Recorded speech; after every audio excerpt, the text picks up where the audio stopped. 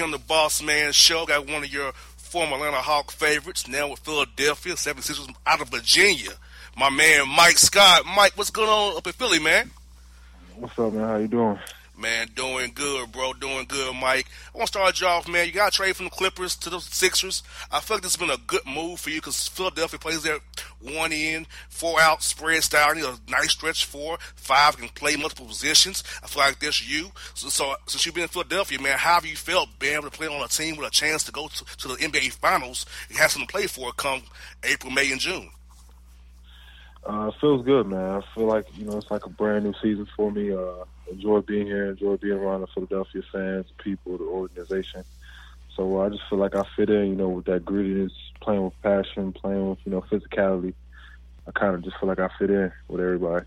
No doubt. That's you are a blue-collar dude, man. You've been working hard your whole career, man. And I've seen you develop from being with the Hawks to a guy who can defend, shoot the 3, rebound, do whatever you need on the court, man. I feel like Philly needs a guy like you, a nice glue guy who can do everything. And how's Coach Brown presented your role to you when you first got traded there? How did he tell you how you wanted you to play, how you this big role you got so far here? No, I just, continue to space the floor, being able to guard my man, being able to switch, 1 through 5, 1 through 4. Just play free, just play my normal role. Come off the bench with a lot of energy, play physical, and just try to win. That's it. And Coach Brown has a great philosophy. He's a very positive guy. As all the coaches you had in your career, how has he been for you just for how his demeanor, how he's positive, how he approaches film study, how he uses you guys? I feel like this guy's a great coach, man. He's good for good for players. Yeah, he's a great guy. And, he's been here so long, so they've been, building and trying to, take it to where they have it now. And, like I say, he's a philosophical guy. He's very positive. He gets on you when you need to be. But for the most part, man, he's a great guy. Keeps it real, keeps it honest, doesn't bullshit you, and that's what I like.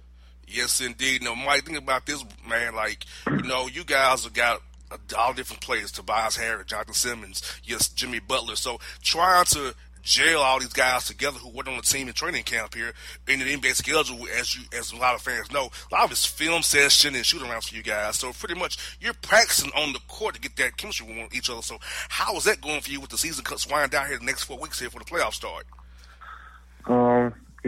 It's been all right. You just got to use your basketball knowledge. We're all vets. We all know how to play the game. When as the playoffs come around, a lot of plays, they start to, slim down. You remember just playing basketball out there. So you just got to use your skill, use your knowledge, and it's not a lot of practice time. So you just basically out there winging it and, just going off the field. Yes, indeed, man. And for the talent on this roster, Mike, along with yourself, you got all these great talented guys, man. This most talented team you've probably been on in your career for as talent-wise, just on paper. Yeah, it's up there. I always, that team, my 4th year. Was it my 4th year? My 3rd year where we won 60 games. We was number 1 in the whole league with, I started 5 that went. We had players of the month. We had 4 All-Stars. D-Wade got hurt and Kyle got selected. So that 3rd year was, that was probably one of my, favorite teams. But talent-wise, yeah, I think on paper, yeah. Yeah, man. Yeah, I remember that team, man. I thought y'all had the city buzzing, man. You had Philip Stringer sold out. Them years, boy, I tell you. Oh, yeah. Yep. Y'all had it popping. Now, for you, Mike, I want to talk to you about the pick and roll defense, man, because a lot of teams is pretty much running a 1-4, 1-5 pick and roll to get a switch. So as a big man, you have to really be shifty and quick to defend those. Sometimes we even blitz those pick and rolls. So for you, man, as over your career, how have you gotten better for defending up those 1-4 pick and rolls or switches where you have to defend like a James Harden? We got Fox tomorrow night. Sunday you got Milwaukee with Bledsoe. So for you as a big, how do you approach trying to defend those guys and switches there? You got to watch film. I started switching on instead of watching a lot of film on. Of course, I'm going to watch film on the forwards and power forwards and who's playing, who's coming off the bench. But I started even paying attention more to the guards because, like you said, they're switching a lot.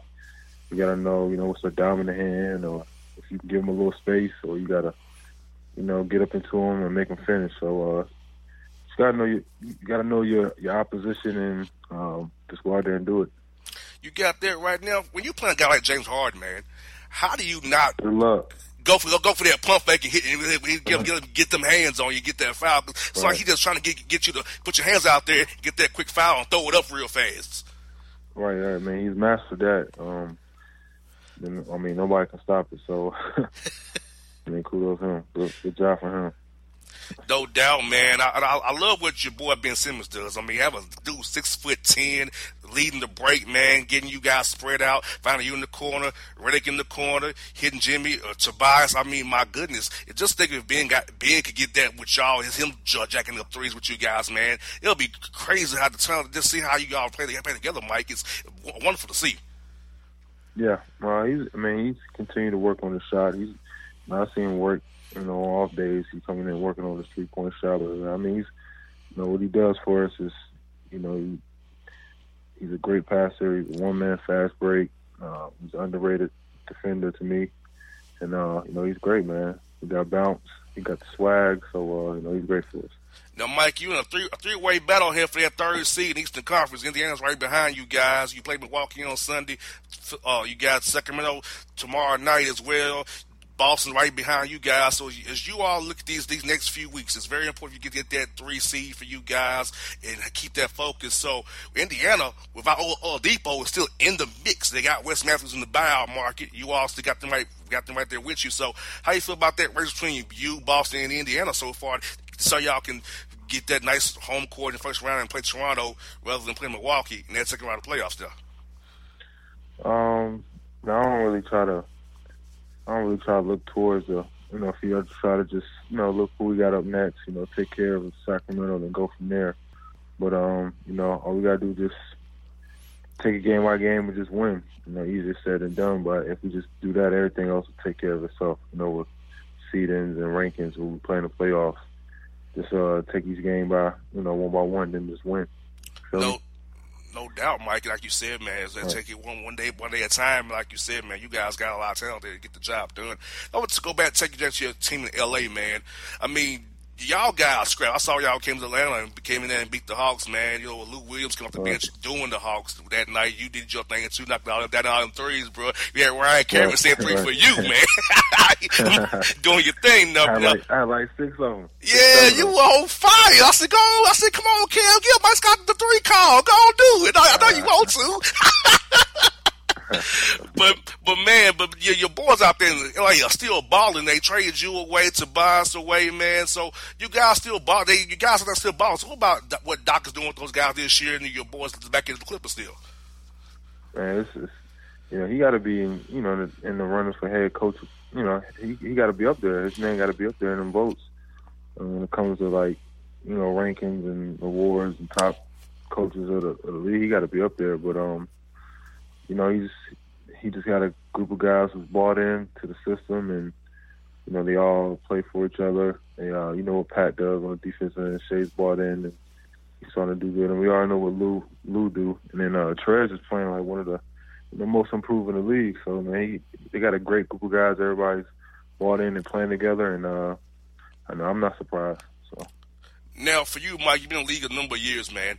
What is your favorite arena to play at when you're out on the road? Where you love to go to and make them shut up? Knocking out your threes. Make them threes. I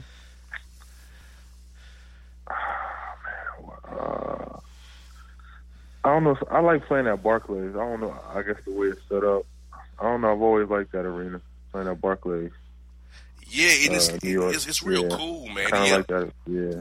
That was real cool. It's lit real nice. The lighting's real right on point as well, man. Yeah, I like that arena. That was random, but I don't know. It's one of my favorites. I hear that, man. You know what? Now, me personally, I go on the road. I like going out to, go to the state. Them fans be talking crazy to you. I like going to Portland too as well. I know it's different. The city's a little bit slower, but the fans be out of control. And then OKC too a little bit when they ain't talking all crazy to you, saying the word they should be saying. Yeah. That's true. I'll probably say to get at the fans probably be Toronto. Their fans are brutal too. Their fans get into it. Yeah, I just hate going up there when it's cold, man. Those trips kill me, man. Like those pneumonia trips, bro. I hate them. Like you playing in Toronto, like you playing in Miami next night.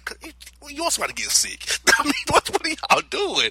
I mean, NBA be tripping sometime with that, bro. Now I want to talk about your. Don't have no run in with the police.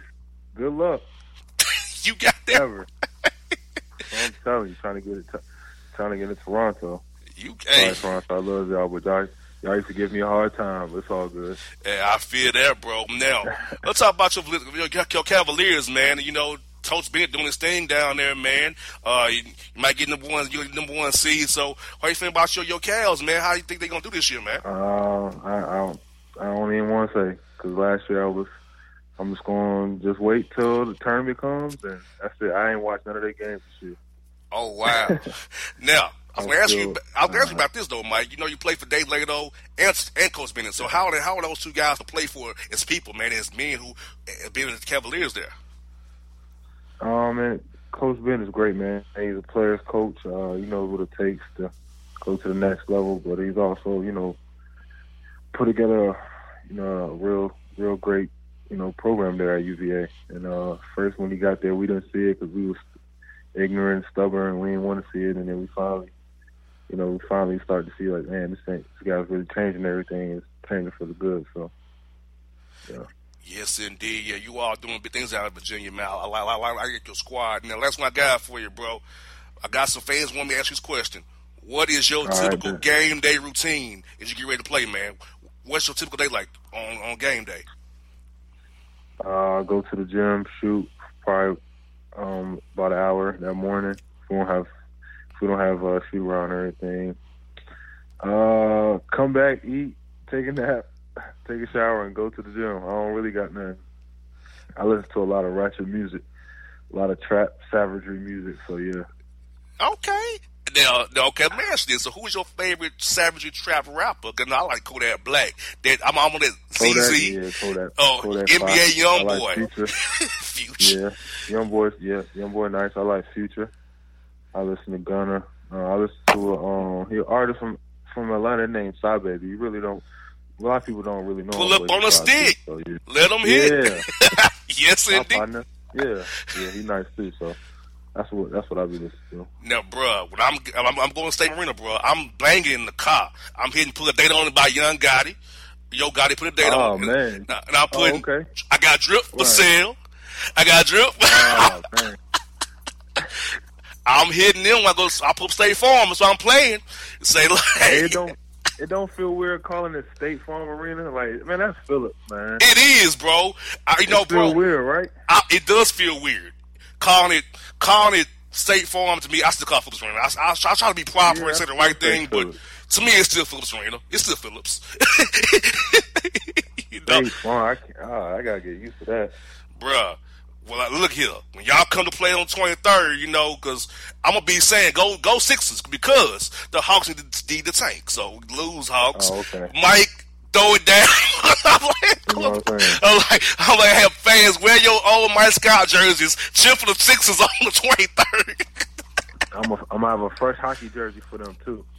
No doubt, well, yeah, bro. Like, I can't wait for that game next Saturday night, man. I'm looking forward to it, bro. Seeing you back in town again, bro. We got to do this again, but in the playoff time, my man. Hey, it's been good to have the show, Mike. You the man, bro. Put it down on them Hawks, man. Beat the Kings and Giannis on Sunday too, brother. Just do it, bro. Yes, sir. I appreciate that, boss. All right, Mike. You be good. Talk to you Saturday, bro. All right, bro. No doubt. Folks, it's Mike Scott. My heart skips skipping the beat. You're not close enough, so that space between you and me, let's lose it. The way you're dancing, swaying to the music, girl, that body and how you move it. Every time you cross my mind, girl, I lose it. Alexa, play the Country Heat playlist. Okay. I don't think you know what you're doing to me. You got With Amazon Music, a voice is all you need. Get tens of millions of songs. Download the Amazon Music app today. All right, folks, back in the Jared the Bossman show. We're joined by Gina Thomas to talk about your Atlanta Falcons from SB Nation. Gina, how's it going in the ATL today? It's going great today. Thanks. How are you? I am doing wonderful, cannot complain a bit, and happy about our Falcons making a few moves today on the line here, signing two guys today, and releasing Ryan Strader as well. So, how do you feel about the moves that the Falcons have made today for us to try to stir up that line that we know need a little bit of improvement next year? Yeah, I think that one thing that's really interesting is when you just look at the size of the two guys that they signed, James Carpenter and Jamon Brown. They're massive, and the team has said that they're planning on sticking with the outside zone scheme that Kyle Shanahan brought to Atlanta in 2015. That's obviously worked very well for them in general, a little bit less well after Shanahan left and Steve Sarkisian took over. But I think that signing these two big guys really probably signals that we are going to see a change. Probably reverting back to more of the type of scheme that Dirk Cutter ran when he was with the Falcons before. And so I think that that's interesting. As far as Ryan Strader, Strader has been great for the Falcons over the whole of his career, and especially when you consider that he was an undrafted free agent out of Valdosta State. He was really one of the league's better right tackles for a stretch there. Last year, I suspect he was probably playing through some nagging injuries, and it hurt his quality of play, and I think also adapting to a new right guard beside him, I think that probably impacted it also. I'm very sorry to see Strader go, but considering the way that his play declined last year and how much he was going to cost the team and their overall cap situation, I think it's a necessary move. Yes, and Gina, maybe you agree with me, because I'll say his last year to Atlanta Ledbetter and Von McClure. I'll tell you I think the Falcons only had a few running plays last year. It was outside zone draw, and a toss crack. It's only 4 plays I could diagnose last year that the Falcons ran. And I felt like Steve should have maybe been a little more creative with the run game, maybe. Could have helped some, but when you're running the same 4 plays, you can't do much with that. They're going to stop it. Yes, that's very true, and that's been something that was a consistent complaint about Steve Sarkisian, both the creativity and the fact that he seemed to run the same 4 plays. I mean, if it doesn't work for you to run Tevin Coleman up the middle on every play, maybe don't run him up the middle on every play. Try something different. It seems like that would be a logical conclusion, but it didn't work out that way for Atlanta. Now, we have Grady Jarrett on a franchise tag. Matt Ryan redid his deal, restructured $8 million of his contract. So, are the Falcons going to just buy time with Grady Jarrett to work out a long-term deal with him? And how does it affect Julio Jones' contract? Because Antonio Brown got his money. Other guys want their money, and I'm pretty sure Julio wants to be the highest-paid receiver in the NFL. At least for a short time being. It's going to be really interesting, and I think that, a lot has been made of Ryan just adjusting his contract. That was actually a clause that the team put in the contract, which is very common. Contracts are usually team-friendly, not player-friendly, so they just activated this clause so they could free up some space, which is good that they have the option. Matt Ryan's still making plenty of money. Nobody needs to worry about him feeding his family. I think he'll be fine. Yeah. And then as far as Grady, yes, they placed the franchise tag on him. It is the non-exclusive tag, which I think was probably a concession to Grady to allow him to negotiate with other teams. There were reports that Grady denied, saying that he was looking for Aaron Donald money. Grady Jarrett is great. He's really incredibly valuable to this defense. His skill set's incredible, especially considering where he was drafted. So he's very important to the future of this defense, but Aaron Donald is a generational player. I don't think Grady Jarrett is going to get Aaron Donald money from anybody, even teams with a bunch of cap space. So the fact that he'll be able to negotiate with teams, if he agrees to terms with another team, they have to give the Falcons, I believe, 2 first-round draft picks. So it seems like a win-win situation, and it does buy them time to hopefully work out a long-term deal with Grady so that it's not even an issue. Yeah, I love Grady to death, but he's not Aaron Donald. He's just not. Aaron Donald is the only Aaron Donald in this league, and I mean, he is phenomenal. And I feel like it hurts Grady to a degree, Gina. This last year defense was hurt, and kind of had holes. Grady really couldn't plug the holes per se, Yeah. So that kind of tells me your value there. Yes. The middle was depleted last year. Of course, we all know that from losing both your safeties, losing Deion Jones. Grady was out in for a while, and when he came back, it really stopped the bleeding. So I feel like that hurt his value too, because he's a good player. He's a great piece to have, but he's not somebody's going to plug up holes for you and make things go around no matter what the offense does. Right, and this is not any shade at Grady at all, because I think he's wonderful, both on and off the field. He's a great guy, but I sincerely doubt any team is going to be willing to give up 2 first-round picks for him to sign him, and so I think that it does leave the Falcons in a good position to get something worked out. Now let's turn to the other needs Falcons have on defense. The Falcons gonna sign some guys for the line, or they're gonna try to do that in the draft, and they're gonna try to get maybe another corner, because you cut Alfred, you're not bringing back Poole, I don't think. So it's gonna be a draft for agent thing that Dimitroff and Dan Quinn and Arthur Blank are gonna do to make the defense look more better than last year, because obviously we learned real fast that we don't have much depth behind our starters. Right, and I mean, thankfully, Deion should be fully healthy. I'd expect to get a fully healthy Keanu Neal and Ricardo Allen, hopefully, back. Achilles tears are really hard to come back from, so fingers crossed for Ricardo. But I think that, after letting go of Alfred, I think that they expect, I'm totally blanking on his name, but he was a draft pick last year. Isaiah Oliver. I kept thinking Isaiah Collins. I'm like, no, I'm mixing up him and Jalen Collins. That's not correct. It's been a very long day. I understand. I think they expect Isaiah Oliver. I think they're happy with his development. They expect him to be able to slide in there as the other outside starting corner. And we saw last year the emergence of Damontae Casey. If you lead the league in interceptions, it's pretty hard to justify keeping him off the field. And so I think that made Poole expendable, because at that point they just have too many defensive backs. I don't think that, Poole is a great player and somebody that I've really enjoyed playing. I know that right now he is flying to New York to meet with the Jets. I think that there will be a market for him. I think that just considering the Falcons' cap situation and what his market likely is, and the other players they have on the roster who, like I said, Casey in particular, they cannot justify keeping him off the field. So I think that that's the thing. But I think that we can't expect them to look to target a cornerback, because they're going to need to build out that depth sometime in the draft, most likely. Now, would Darian Quinn use Bleedy Ray Wilson as a kind of like a Casey, as a safety, cornerback kind of a guy? Because I feel like he could do both if you allow him to. Yeah, I think that we saw last year that he can do both. He's always been a ball hawk. He was tied for second in the NCAA in his final college season with, I think, Marshawn Lattimore out of Ohio State, who, was one of the top picks that year. He was just phenomenal. So I think that we certainly saw that in action this year. And he played safety effectively. There was a little bit of a learning curve, but he adapted to it nicely. And so, I think that we could see him as kind of a slot guy and, kind of a hybrid safety situation. I think that it could work out really well for Atlanta.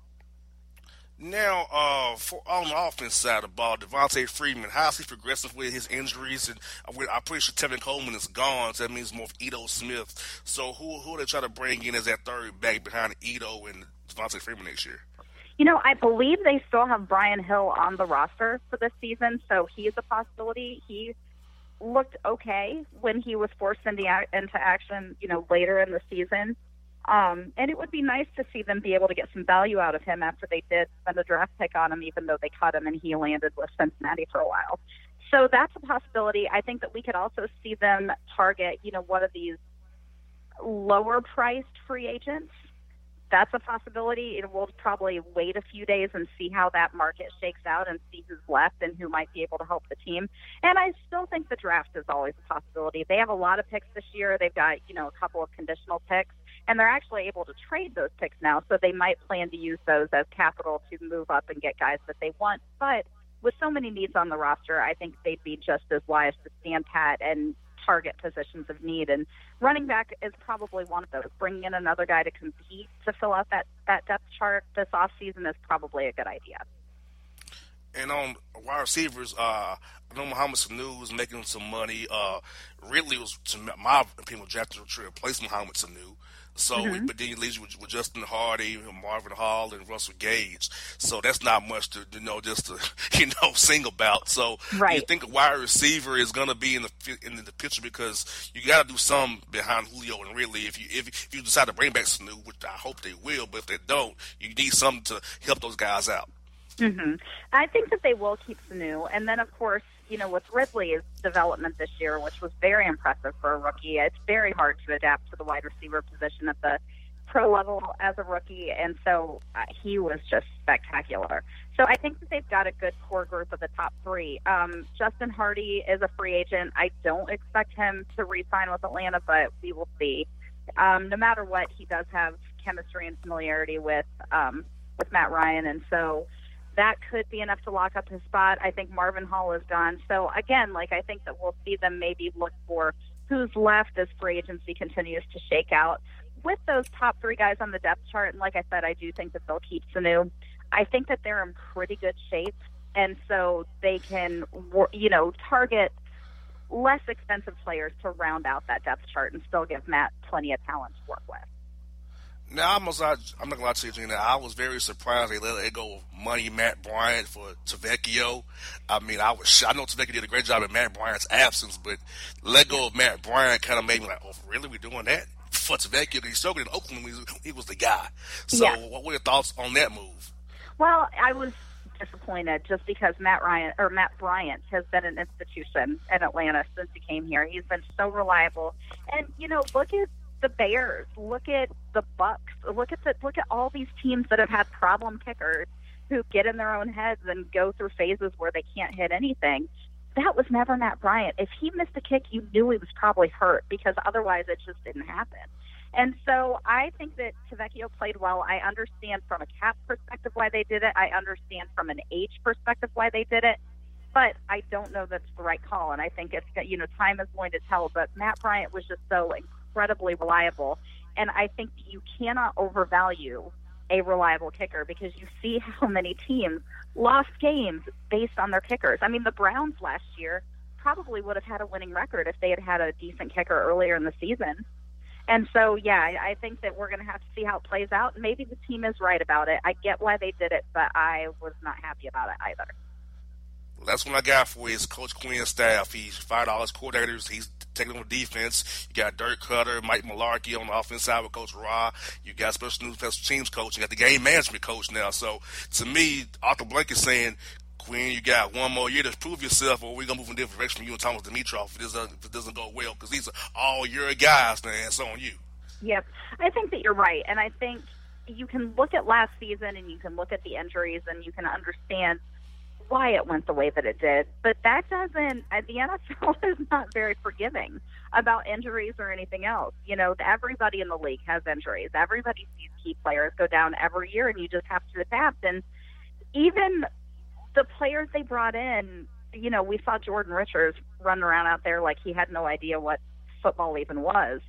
So I think that it's fair to raise some questions about how things were handled even after even after the injuries, with the guys they brought in. I think there's some questions around coaching. I think that Quinn bringing in a game management coach is very smart and very necessary. I think that it's been shown to be his weakness, and so having some help there will be good. But I think the team is absolutely signaling that the Falcons had better be competitive this year, or we're going to see some big changes next year. And one more I got for you off the Quinn question. Do you feel like the league is caught up with the Seattle defense, the cover 3 defense Dan Quinn plays, the cover 3 zone he plays? Is the league's caught up to it? He hasn't really evolved beyond that defense? Yeah, I think that we'll probably have a better idea about that this year when he's really running it. I'm actually really excited to see that.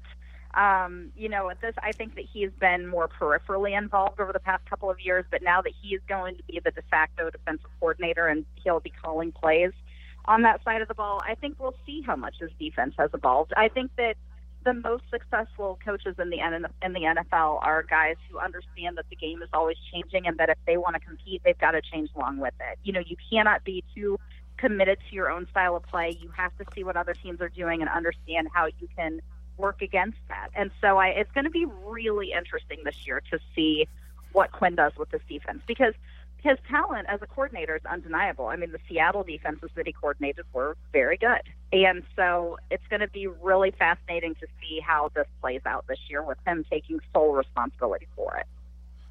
Well, Gina, it's good to get you on the show. Hope to talk to you again around the draft time. We'll see what the Falcons have done in the draft. We can recap that. Hope you have a great week, and hope to talk to you real soon now, okay? Okay, thank you so much. Have a great day. You're welcome, folks. Gina Thomas here on the Bossman Show. It's maybe the night that my dreams might let me know all the stars are closer, all the stars are closer. Tell me what you gonna do to me. Confrontation ain't nothing new to me. You could bring a bullet, bring a sword, bring a morgue, but you can't bring the truth to me. Alexa, play Kendrick Lamar and SZA. Okay. Maybe the night that my dreams might let me know all the stars are closer. With Amazon Music, a voice is all you need. Get tens of millions of songs. Download the Amazon Music app today. All right, folks, it's back here on the Gerald the Boss Man Show. We're joined by Coach Brian Wardle. His team is going to the big dance. The Bradley Braves played 3 hard-fought games in 3 days and got the job done in St. Louis, winning the Valley's tournament. Coach Wardle, how are things in Peoria today, man? Man, things are great here. Things are great. The weather's warm and sunny, and we're ready. Everybody's in Peoria is excited about just our program and the opportunity we have coming up here in the tournament.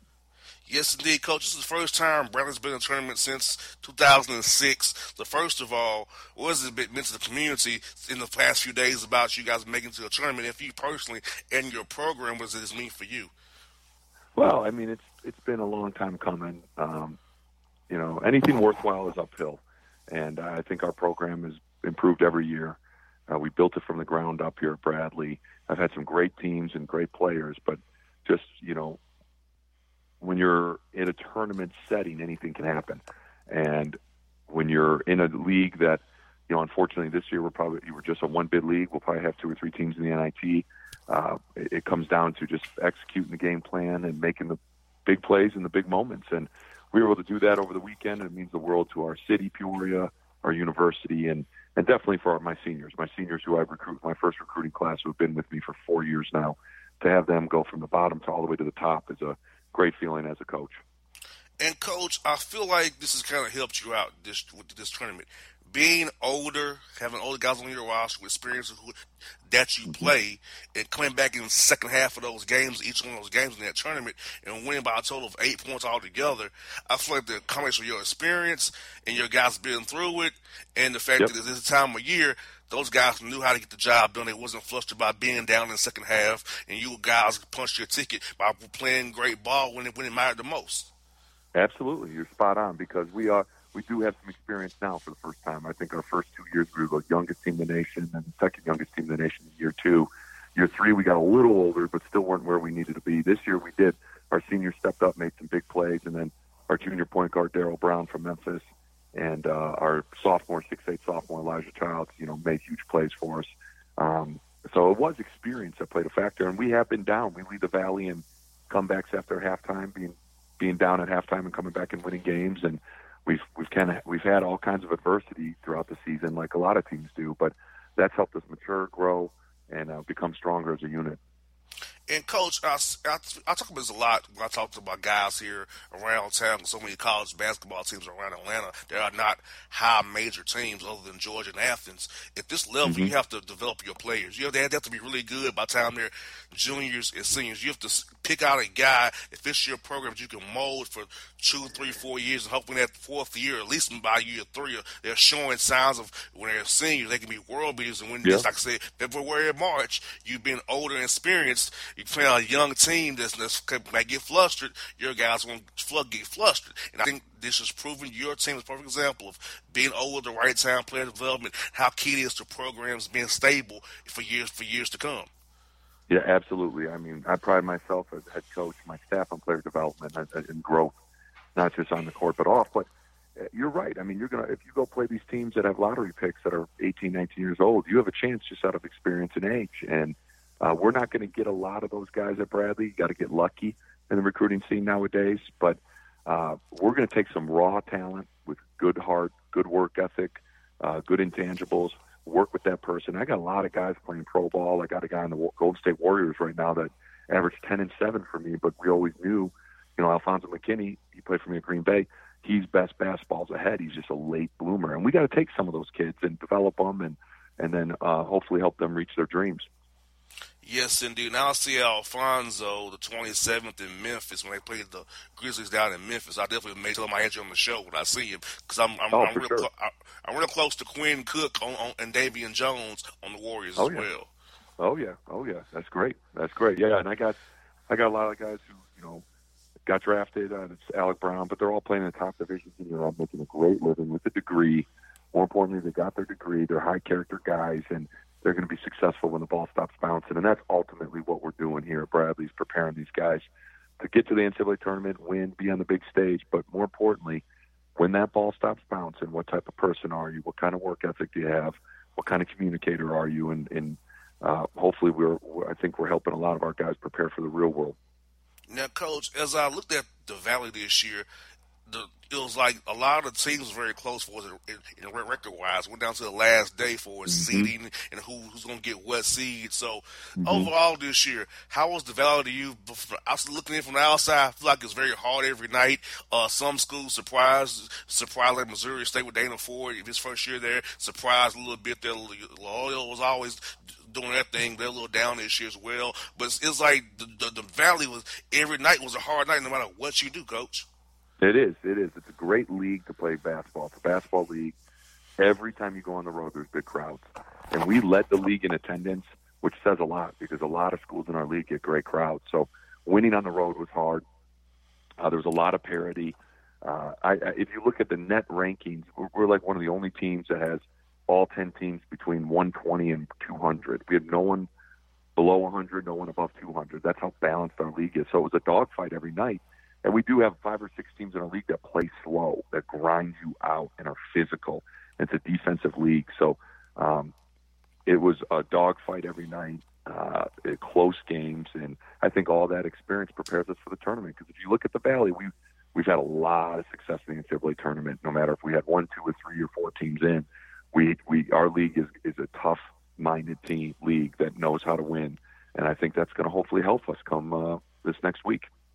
And, Coach, for you, back-to-back 20-win seasons there at Bradley, and I know it's helping you on the recruiting trail because, you're going to get guys who want to see your name, Bradley, come up on TV on Section Sunday and say, oh, Bradley, I might want to go there now. So this is the best thing to pitch to a guy you're talking to. I'm in a tournament, punching my ticket. You can come here, 20-win seasons, you can great city to live in, great education. You can come here and play and become something. Absolutely. I mean, you sell the vision in recruiting, but now you got a lot of substance to what you got facts and results to back up your vision. And Bradley University is in a great city, Peoria. It is a great education, private school. Men's basketball is a flagship sport. It's a huge basketball town, and you play in a great basketball league that can go win in the tournament. So I think there's a lot of positive things here for kids from all over the country, and we have guys from all over on our roster. So we recruit Illinois a lot, obviously Chicago and all that, but man, we're down in Atlanta. We're all over recruiting because we just want to find the best fit for our program and our city and our university academically. So it's a great opportunity, and I think for me as a former player and the way I coach, I'm going to have high expectations and standards for you. I don't think anyone thanks you for expecting little of them, and I expect a lot from my players. But our system is fun to play in, and I think it's a system that develops players and prepares them for the next step in their life. Now, for a lot of my listeners, coaches, who are not familiar with your team as I am, who are some guys that really played key roles for you this year in playing special roles for your team to get you guys to the point you are today, being in the big dance come next week? Yeah, I mean, Darryl Brown is our point guard, 5'10" point guard, can really score. He was a all-Valley League player. Elijah Childs, our sophomore, 6'8" forward. He was all-Valley. Nate Cannell is a 6'6" shooter we got locally here within 30 miles of campus, and he was a sixth man of the year in the Valley. And then you've got guys like our seniors, D-Lo, Luke Van Bray, and Luke Lundy, 3 seniors that contribute to us and provide a lot of just experience and solid, play and toughness and talk. And then we got size. We got a 6'11" Koch Barr, 7'1" Ari Boya, and then we got another freshman who's 6'6", Jay Sean Henry, who's been a kind of forward matchup problem and has really played well for us down the stretch. So we're definitely a team. Do we have star power? We do, but we are a very unselfish group, and we got everyone plays a huge role in what we do here. Now, Coach, with you went in the tournament early here, how do you balance staying sharp versus rest?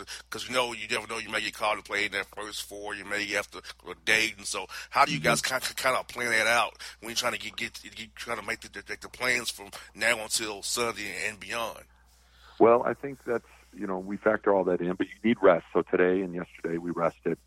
Tomorrow we'll get back in the weight room and have some team meetings and watch some film on our weekend, and then Thursday, Friday, Saturday, we'll get back on the court and just try to be sharp, and then take Sunday off and kind of see where we're at. I don't think we can take too many days off because we got to get our legs back underneath us, and we got to go gain speed, because when we do play again, it's such a long delay. We want to be sharp. We don't want to start and play the first half and not execute and be out of rhythm. So we got to find our rhythm at the end of the week and get a lot of shots up, and that's our plan. Well, Coach Wardle, I hope you guys do very well. They've come on the show, and I'll definitely be cheering for you guys in my bracket because, I like to, how you have guys on the show and cheer them on all the way through this. Hopefully you guys can make some upsets happen and do the Valley probably like they did last year. The Valley going to be that school to lead upset everybody this year, hopefully again. Hey, we hope so. I appreciate you having me, man, and go Braves. Yes, indeed, because Coach Brian Wardle on the Bossman Show. Till the tears run down from my eyes, Lord, somebody, ooh, somebody, can anybody find me somebody to love? Alexa, play hits from Queen. Okay. Somebody to love. Somebody. With Amazon Music, a voice is all you need. Get tens of millions of songs. Download the Amazon Music app today. All right, folks, back here to Gerald the Bossman Show. More March Madness coverage. We're going to talk to the Gardner Webb's head coach, Tim Kraft, the running Bulldogs out of the Big South. Coach Kraft, how are things for you, man? I know you living the dream right now down there. Hey, that's exactly right, man. I'm just living the dream, man. It's a dream come true to get to this point and win a conference championship and have our team go in the NCAA tournament. That's exactly right. That's what we're doing right now. And, Coach, for the first time in school history, you're off the list now of the schools that have been to the big dance. Now your school's off that list, man. How's it feel? How's the community down there feeling? How's the administration feeling and the students? What's the vibe the last since you guys came back with the Big South title here? Everybody's fired up. Our community is really, really excited. It's as we kind of made it to the championship game, you started to feel how, from people in the community and former players, and how big of a deal this would be for everybody associated with Gardner Webb, and everybody's just been super excited. Our students are actually on spring break right now, so they were not here when we got back, but we're looking forward to them getting back here on Sunday to kind of celebrate selection show with us. It's going to have to be a wild watch party. I can't even imagine it's the wild watch party. Yeah. These kids going to be having to come out spring break would be Destin, Panama Beach. I remember those days, Coach. You get back, you're still on that emotional high. And then you got this coming. Oh, my goodness. It's going to be wild on your campus. It's going to be lit on your campus, Coach. They're going to have something to be excited about, that's for sure. Yes, indeed, man. And a 23-win season here, Coach. I tell you what. How does that make you feel first as the head coach? Getting 23 wins is 23 wins. That's a heck of a year right there. And secondly, does that show about the support you have from your staff, your players, administration? Because without the administration and your staff and your players, you can't get all these wins you guys have had. So having the support of all those factors and plus winning those games on the court, man, that makes you feel so good, Coach. Know that the hard work that you put in is paying off here. Yeah, no doubt. We've had a great year.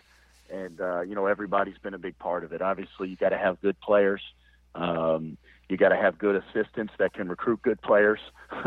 And you got to have an administration that is behind you and aligned with your vision for the program. And, we have all of those things here, and we've had them here for several years, but to really put it all together this year. And, my coaching staff has been tremendous.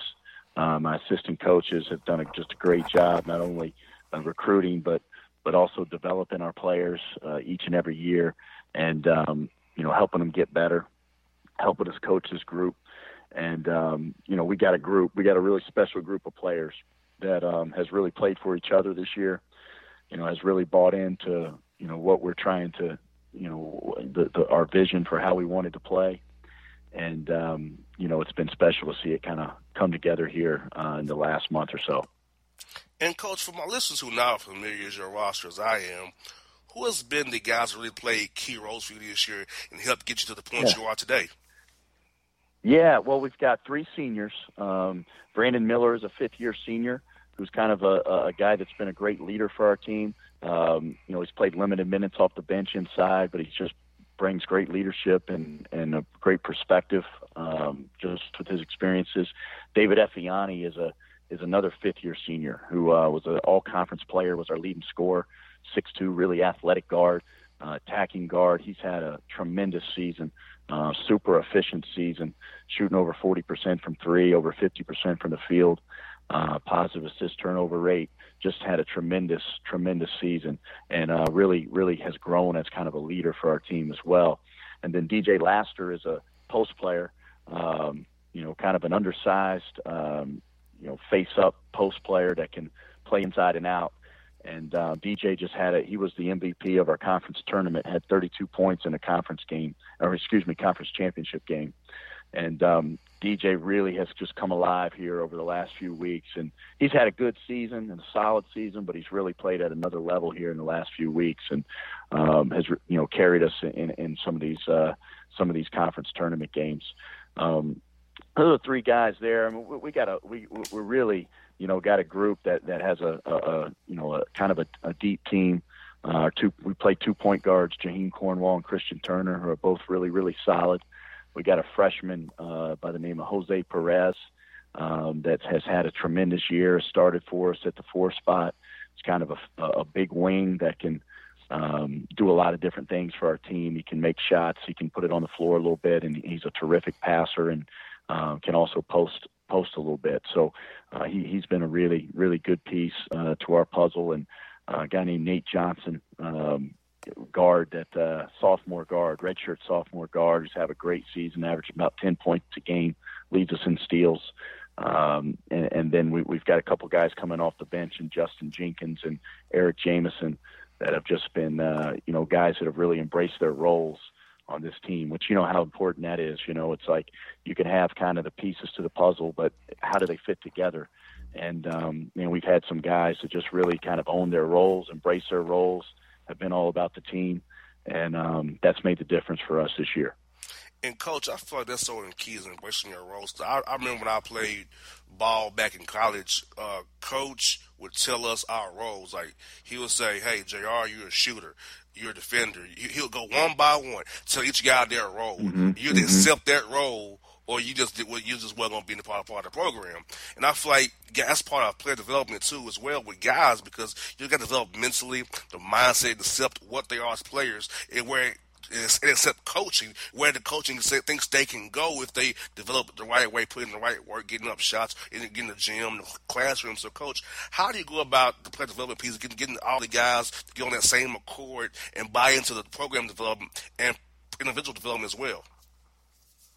Yeah, I tell you what, that's a great question. After it starts with us, immediately after when you finish the season, now we start to move towards the off season with each player, and we bring each guy in. We have a detailed plan for them with, hey, this is who we think you can be next year. These are the areas that were strengths for you last year.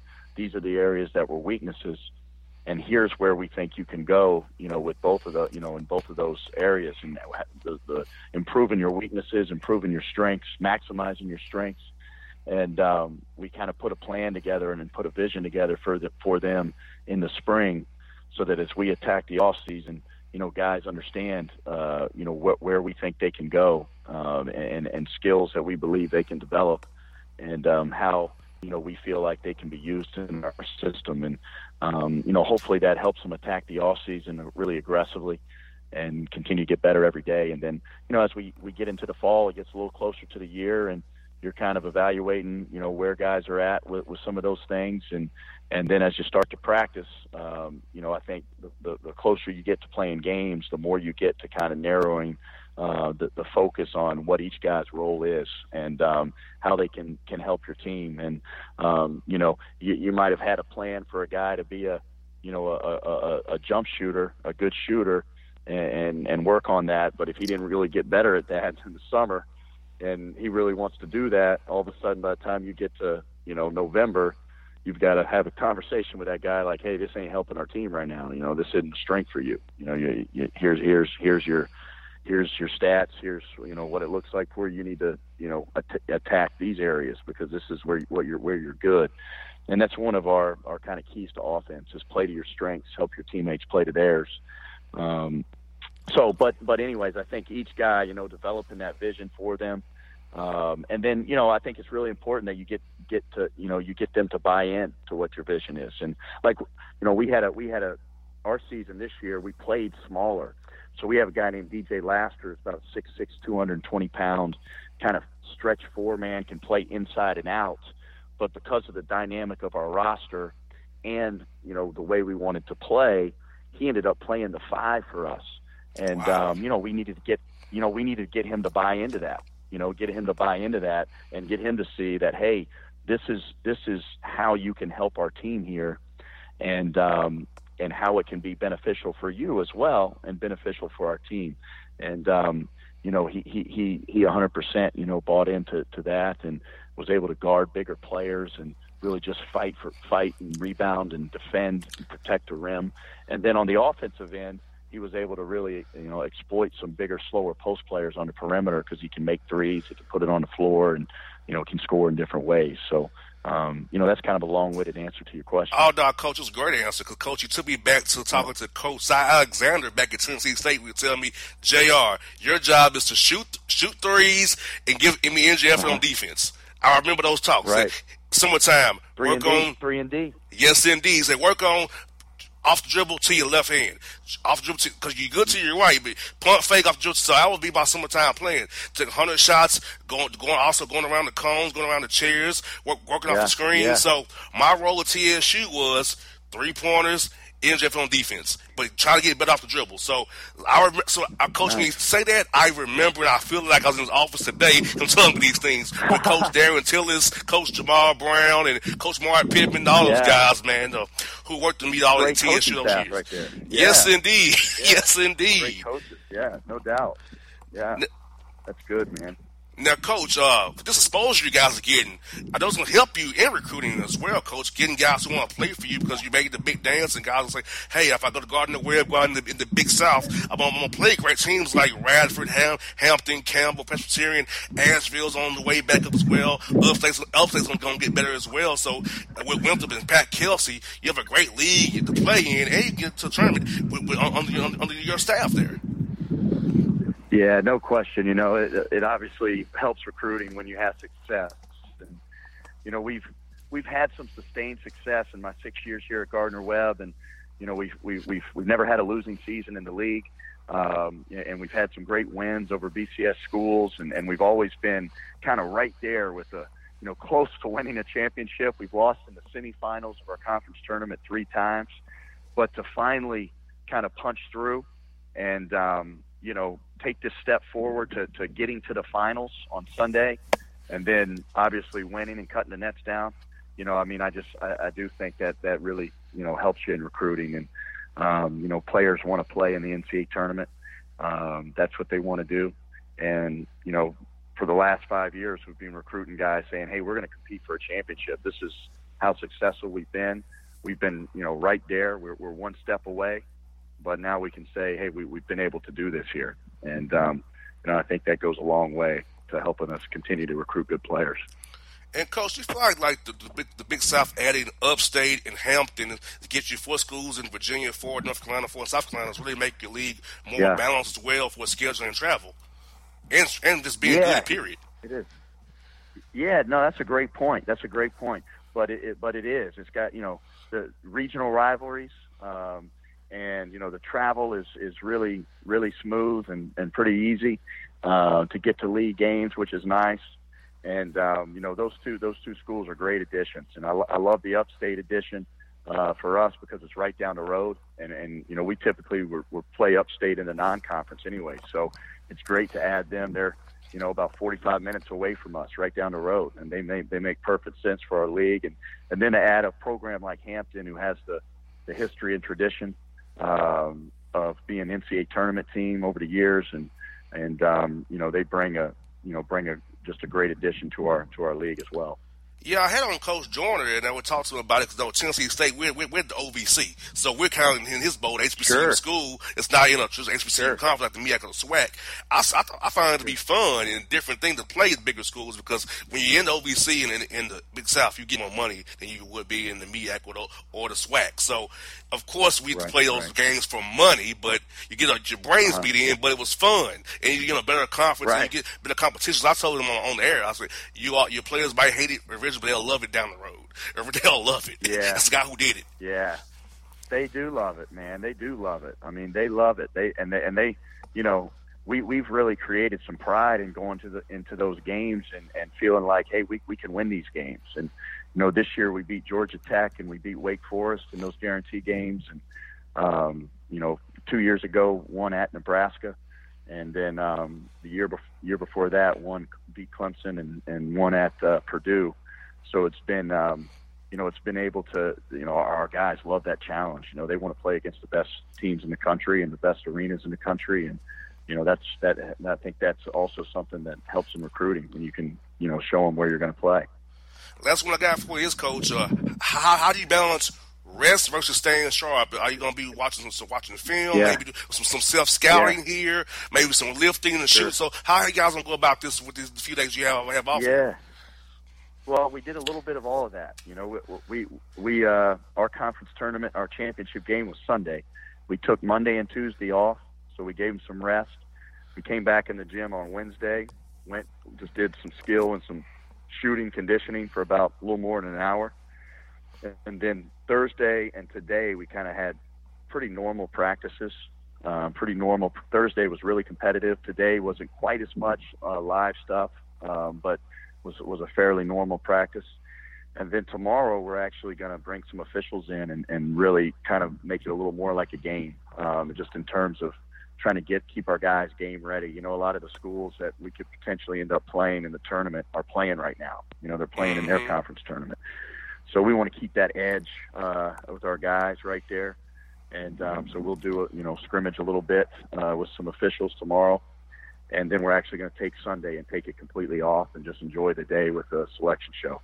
I hear that, Coach. Yeah, I'll be on the road heading back to Atlanta from Nashville doing this lecture show. So hopefully you all get a good draw, man. Hopefully it works out real well for you. But if not, Coach, I definitely want to have you on the show again during the spring and summertime, man. Check on how your program is doing. If you're ever in Atlanta, Coach, recruiting, love to have you come to our studio and chop it up with us, man. Love to have you back again anytime, man, we'd Coach. love to. We'd love to, man. We love Atlanta. We recruit a lot of guys from Atlanta. We've got several guys from Atlanta on our roster right now, man. So yeah, I'd love to come by. Yes, indeed. Well, Coach Kraft, good luck, buddy. I'll talk to you real soon, man. Thanks, JR. Take care, man. Thanks for having me on. All right, folks. It's Tim Kraft of the Bossman Show. Gardner Webb. Hello, my name is Travis Williams, President and CEO of Academics and Athletic Consulting, focusing on educating and empowering tomorrow's collegiate athletic leaders. My passion is for the education and genuine concern and care for today's student athlete. It's the centerpiece of my life's work. A college education, both in and out of the classroom, is a truly rewarding benefit. For more information on AAC, you can go to www.academicsandathleticsconsulting.com. Once again, www.academicsandathleticsconsulting.com. Or you can follow me on Facebook at Academics and Athletic Consulting, or Twitter at Coach TWill24, or Instagram Travis L. Williams 24. Or you can call me at 404-542-6079. Once again, AAC is very proud to partner with J.R. McHenry of the Bossman Radio Show, covering sports and entertainment across the country. Please tune in weekly for informative, entertaining, and expert analysis on today's sports and entertainment topics. Thank you.